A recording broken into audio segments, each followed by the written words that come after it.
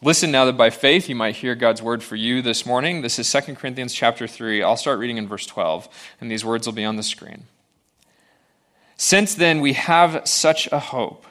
We act with great boldness, not like Moses, who put a veil over his face to keep the people of Israel from gazing at the end of the glory that was being set aside.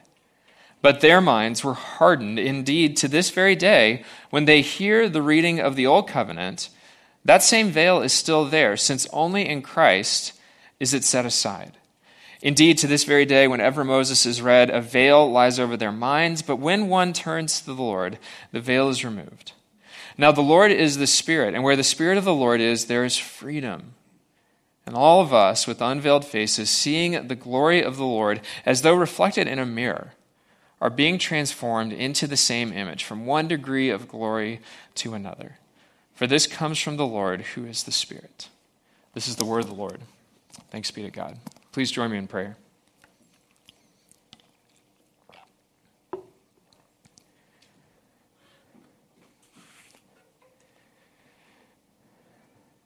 Father, we thank you again for your word. We thank you that when your word is read, when it's opened up by people, you are at work. You are moving, you are changing, you are challenging, you are shifting around assumptions and expectations. And you've done this for me in my encounters with the text this week, and now I pray that you would do that through me for all of us, really through the power of your Holy Spirit, reaching into the deepest parts of who we are and moving us toward becoming these people that you long for us to be, people increasingly that look like, act like, sound like the Lord Jesus. And we could never get there on our own. Our imaginations would just fall as we try to think of how you would do that. So fill our imaginations now, Holy Spirit, with these desires and these longings to be more like Jesus. May this text lead us in that direction, not just for our sake, but for the sake of the world that you love so much that you died to save it. Bless this time we have together. In Jesus' name, amen. So, a couple of years ago, I got a new car. Isn't it fun to get a new car, right? Like, if it's new to you or if it's new, there's the new car smell, maybe, although you can buy car air fresheners now that are the new car smell, which I always thought was kind of redundant. Like, are you telling yourself through your senses that it's a new car even when it's not? Like, I don't know that I buy that. A new car is fun because there's all these idiosyncrasies, right? Like, you get a new car, and you have to figure out which side of the car the gas tank is on. You have to figure out where cruise control is. I like it because it's fun to kind of figure out where you can store stuff, right? Like, there's these little pockets, or there are these little areas where you can tuck away a pencil if you need it, or if you're like me and you have kids, an absolutely essential item to carry in your car is napkins. And I would encourage that for everybody, but especially if you have little kids, napkins are just, man, they come along in so many different ways. So years ago, I get a new car. At the time, I'm still living in Texas, and so I have two brothers and a sister. And my brothers, they're younger than me. At the time, they were really into cars. And like you would expect males to typically be into cars, right? They wanted fast cars. They wanted cool cars. I have a Honda Accord. I love my car, but my brothers were like, oh, well, lovely for you. But they told me, okay, you got to do some stuff to your car. And I'm going, are you kidding me? Like, I got this new car. Like, I'm not, like, whatever. I'm fine, right? And they convinced me, actually, to do something that I've never done to a car before, which was get the windows tinted. Has anyone ever gotten the windows on their car tinted?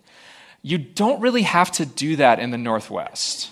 You do that when you live in Texas, or like when we lived in Colorado. Our cars really needed to have a little bit of extra covering on the windows because it gets hot.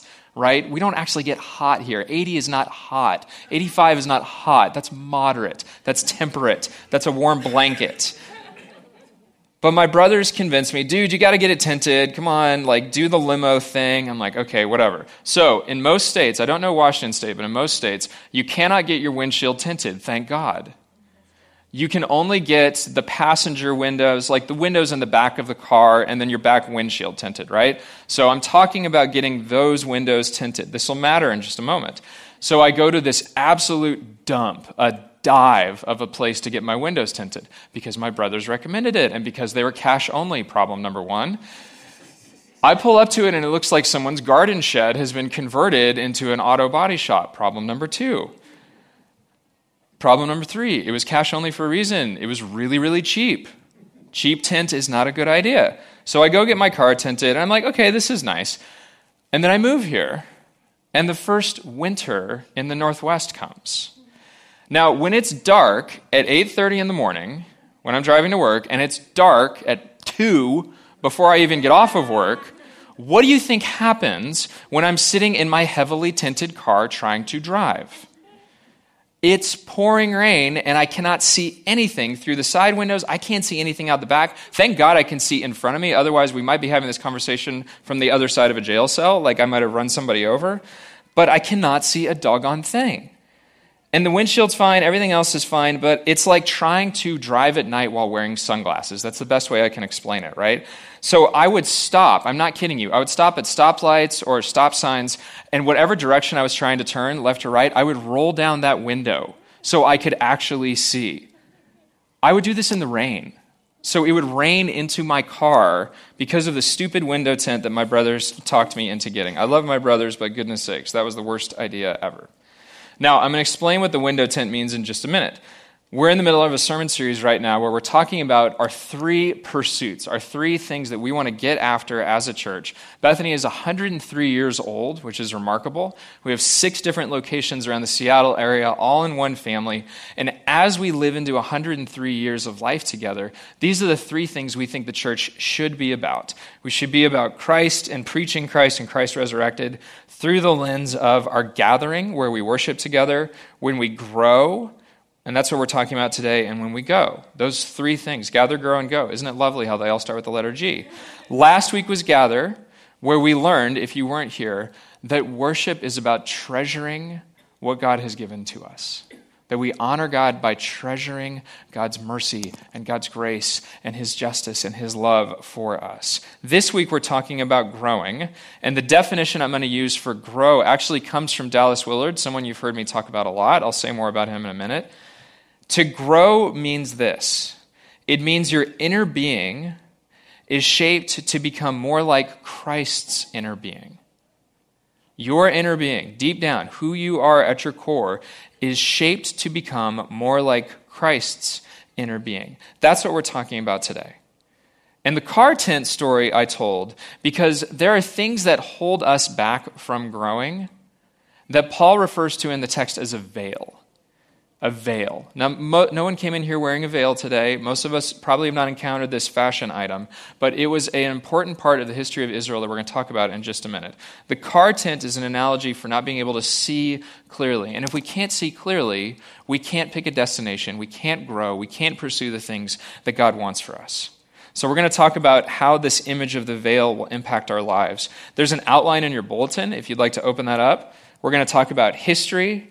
We're going to talk about the problem, we're going to talk about a solution, and then we're going to talk about next steps.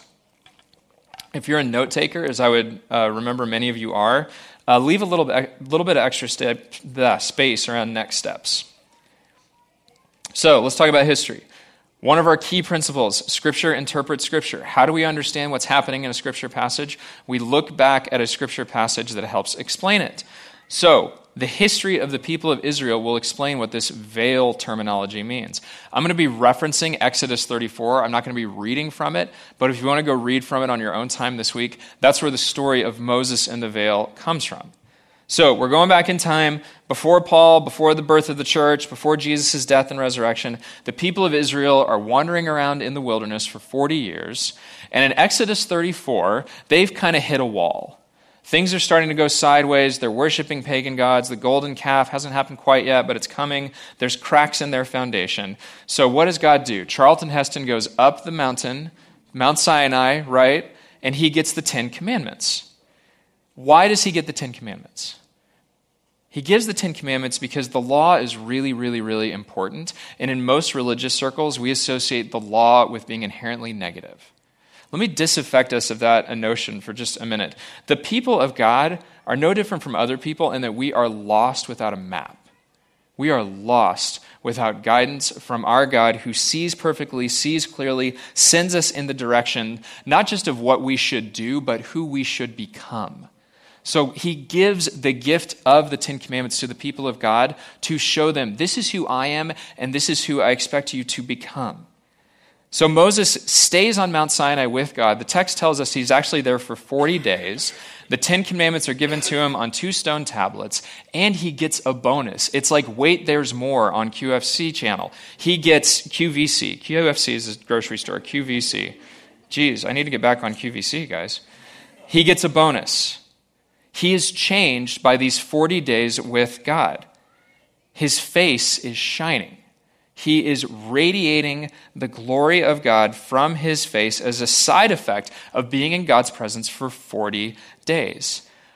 I always refer to different Bible figures by kind of some like nicknames that I give them in my notes. So my nickname for Moses is Big Mo, or Mo. So this is the Mo-Glow. The Mo-Glow is what we're talking about this morning. Moses is glowing. And if you want to kind of picture this in your head, picture the next time you're at the grocery store this winter and you see someone who is obviously tan. They have not been around Western Washington the same amount of time that you have. They've clearly gotten away. There's something different about them. They have the glow. Moses has the glow. His didn't come from Maui. It came from God. So he comes down off the mountain, and this is so funny. The text tells us he didn't actually know he was glowing until someone around him said, by the way, did you know there's a thing with your face? I can read my book right now from the light of your face. He has to be told this, and so he decides to wear a veil.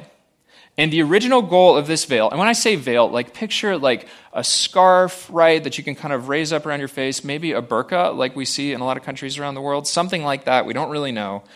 But the original use of Moses' veil was for humility and modesty. He wore the veil as not to be a distraction with the Mo-Glow for the Israelites. Now, go back to the passage that I read for us a moment ago from 2 Corinthians.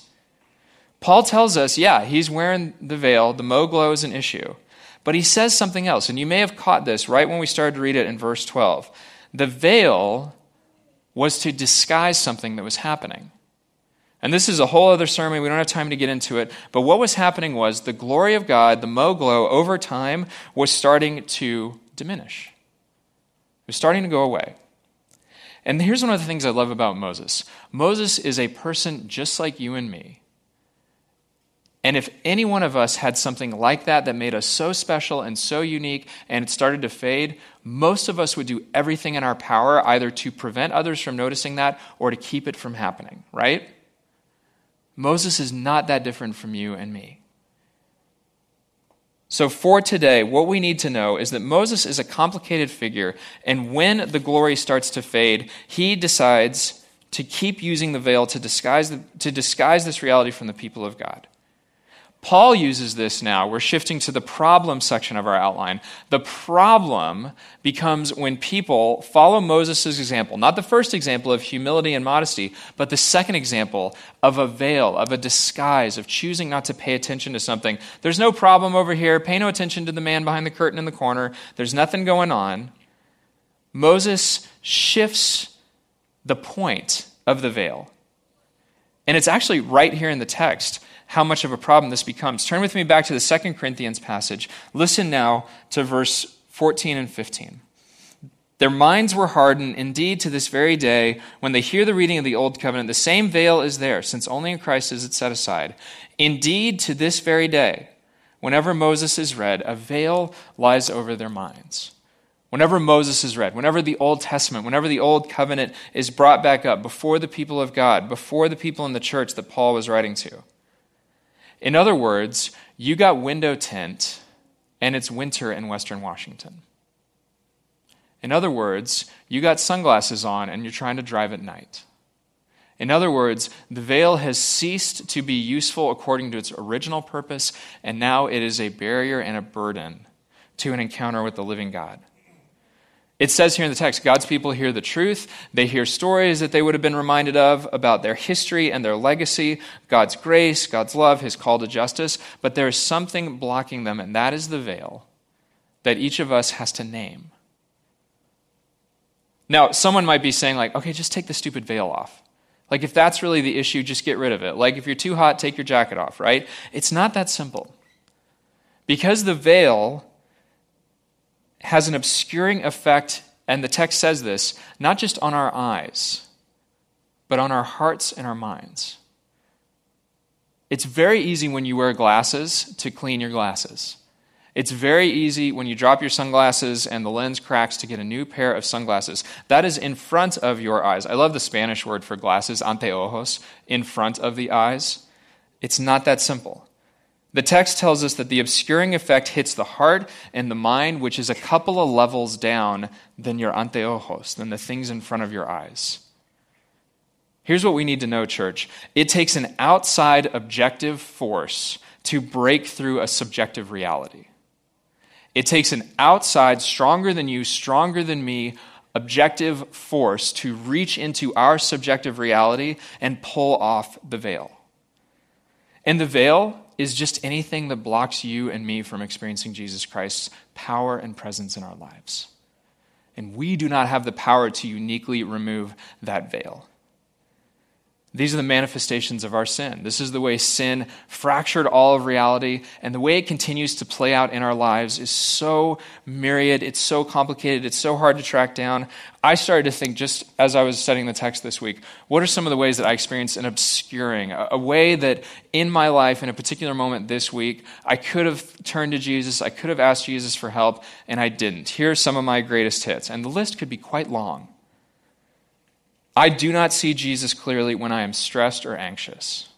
I start making lists, I kind of kick into high responsibility mode, and rather than holding those things out to God, I just try to get to work as fast as I possibly can.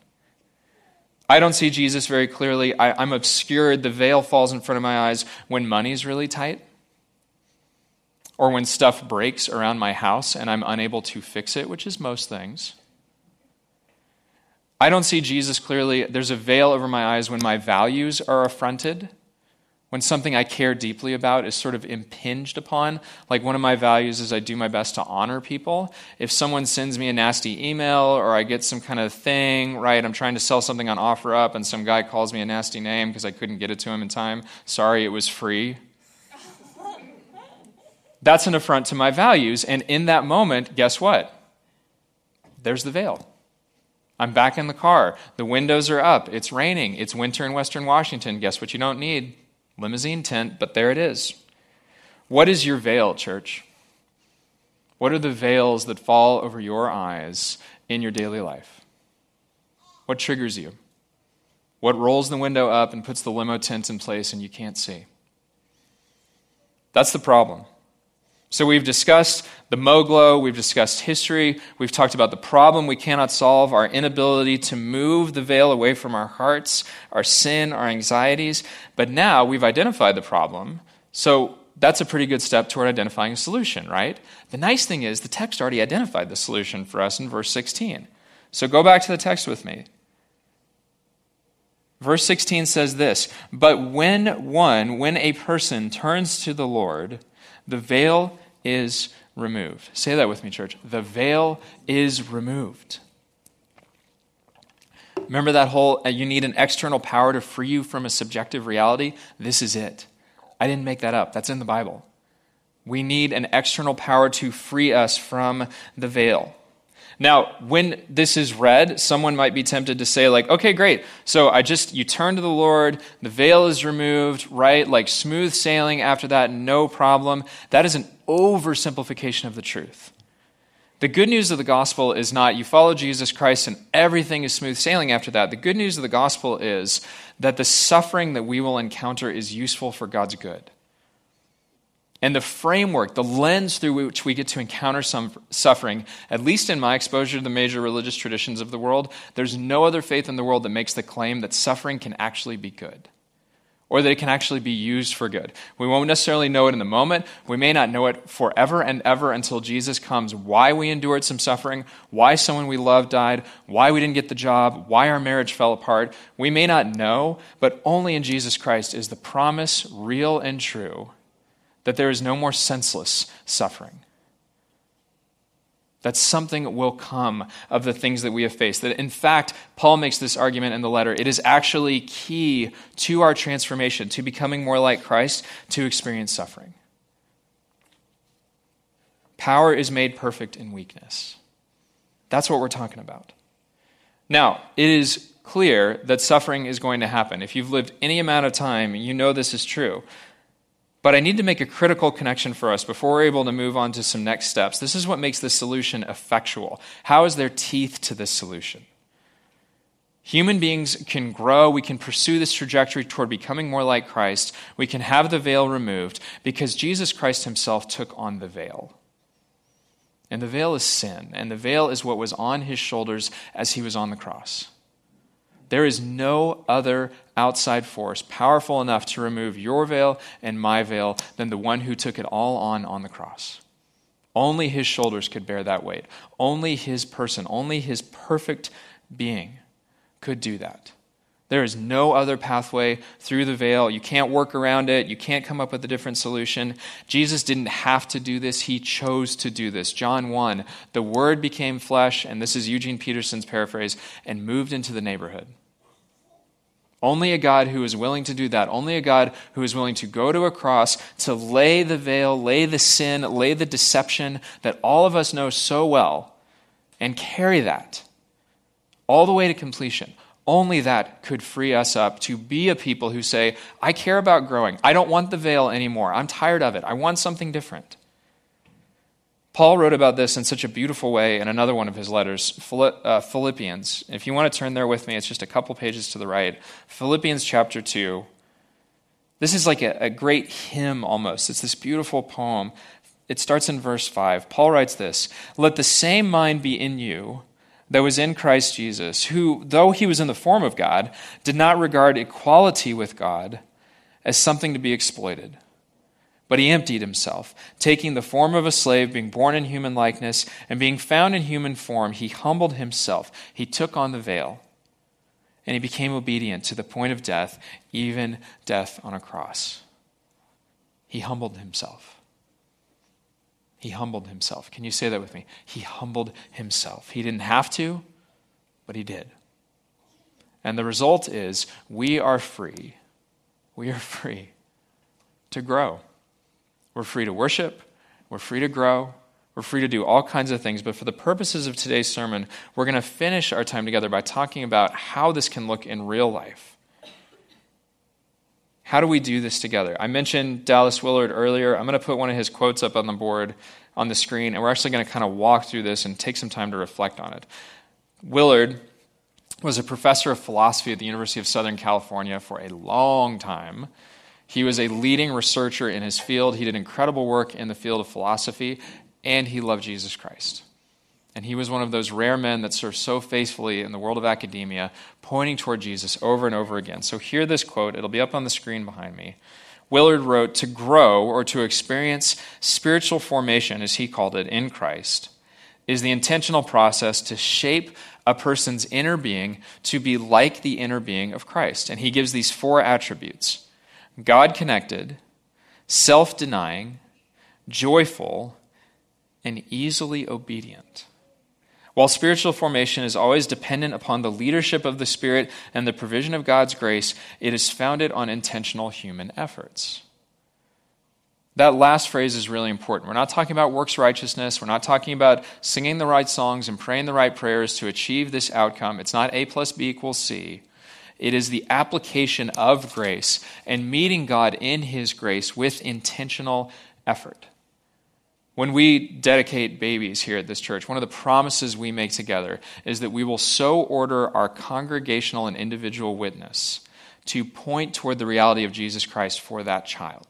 That's what we're talking about. We meet God in his grace and we carry out an intentional way of living to demonstrate that his grace has changed us, not just for our kids, for anyone. So I'm going to say a little bit about each of these 4 components, and I'm actually going to give us just some time to think about it. And I hope you'll know this. Each of these components is reflected in the Scripture, and every one of us is going to fall super short on this. These are just ways for us, I think, to kind of order our minds so that we're going like, okay, where do I even start? Like, I want to grow, but I don't even know where to begin. Start here. First part is God-connected. Can you say that with me? God-connected.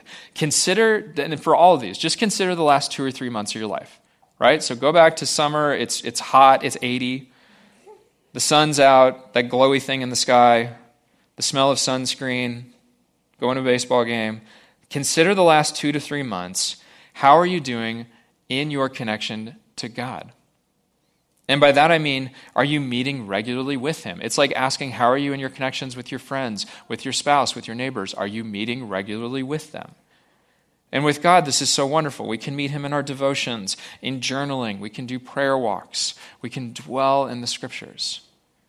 So are you dwelling with God, church? How's the last couple months been for you? Just, if you want to jot down a few thoughts, go ahead and do that. God connected.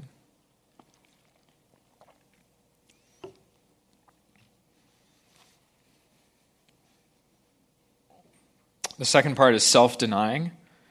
The way that I would define this is actively choosing God's will, experiencing this crazy thing. I think I'm getting kind of whiffs of it in my life, where God's will is actually more desirable at times than the thing that I really want in that moment. And that requires that we kind of have some clarity about what God's will, and we may be wrong about that, but like what I want is increasingly, it doesn't smell as good. You know what I mean? Like there's something more desirable beyond just what I feel like I need in the moment. Self-denial, actively choosing God's will. This means if you're not feeling up for it, you still go to small group. This means if you're not feeling 100% like reading the scriptures, just sit with it. It may not hit you that moment. It may not hit you later in the morning, but you did it. This is not checking the box. This is not religiosity. This is showing up and expecting that God will do his amazing work through what little pittance of work I can show up and do in that moment. That's self-denial. How you doing with that? When's the last time you listened to one of those little nudges, those little bumps from the Lord to move towards something, to move away from something? How you doing with that?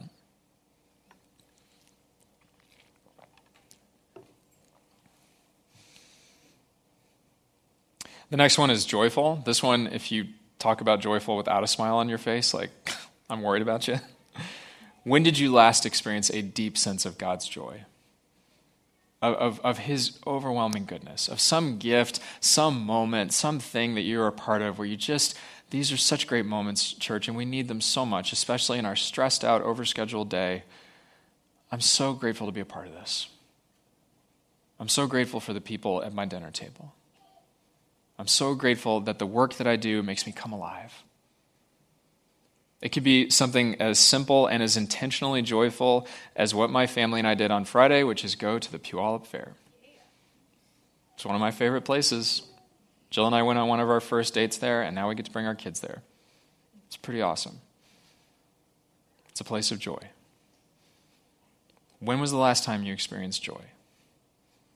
How could you order your week to encounter the joy of the living God? Consider that for just a moment.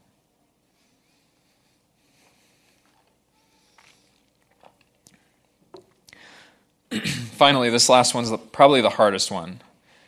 Easily obedient. Jesus demonstrated this over and over again. I do not have a will of my own. I do the will of the Father.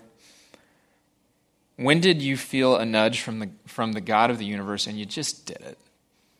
You just said, okay, God, this is nuts, but I'm just going to do it. Or maybe it wasn't so nuts, right? One thing that I wanted to share just in regard to my own journey with this, I've shared with you guys before, it's actually kind of hard for me. I get pretty insecure just inviting people to church, inviting people into something that we're doing ministry-wise. Like I struggle with that. I have a fear of rejection, I think. I have tried increasingly to listen to when God is nudging me to extend an invitation to someone, to be gracious to myself when it's met sometimes with a negative response. And I will say this too, it gets easier over time to live into that easy obedience. It does. You start to, it's like, a wagon wheel. You start to kind of see the rut and you go, okay, yeah, this is good. I want to keep trying this. I may be getting better at it. Who knows? But I'm trying it. That's an easy obedience. What is something that God may be nudging you to do as an act of just easy obedience?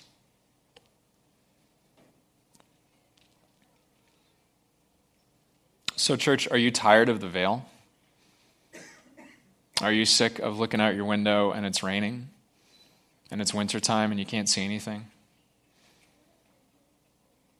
Are you stuck somewhere where you feel like, I would love to be able to make a move, but I don't even know where to go? I don't have a clear sense of that. Let me give us just a final encouragement, just using the last phrase of the text, the last verse of the text. If you want to be able to aim at something, maybe this is your memory verse for the week ahead. Maybe you write it down.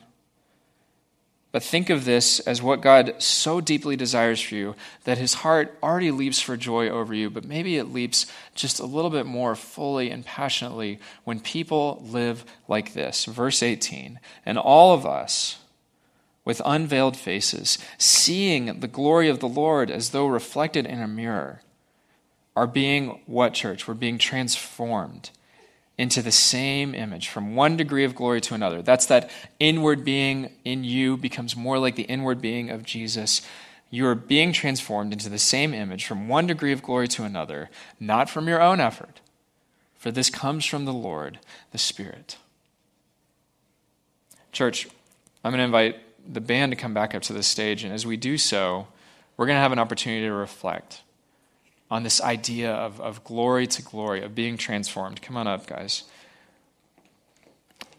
And we don't do this a lot, but it felt very appropriate today to do this. Megan and I talked about this as a way to use some of the art that she's been a part of. She's written this song, and we're just going to have a chance to reflect. So that space I told you to keep at the end of your notes, you can just write a little bit more in there if that's helpful to you.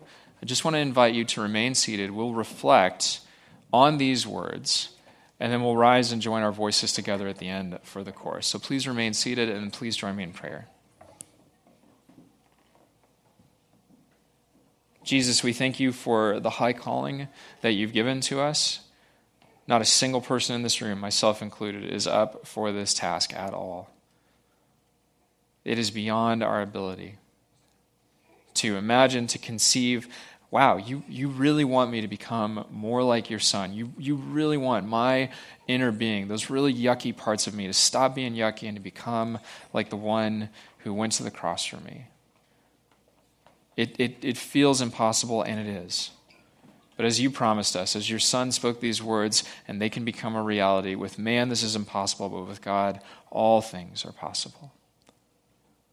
So Father, help each of us, each person in this room, hear these words, reflect, and then when we stand in just a moment, may we stand at attention in the presence of the King to do what you desire, to be a part of the building of your kingdom, beginning in the deepest parts of each of our beings. We pray this in the name of Jesus. Amen.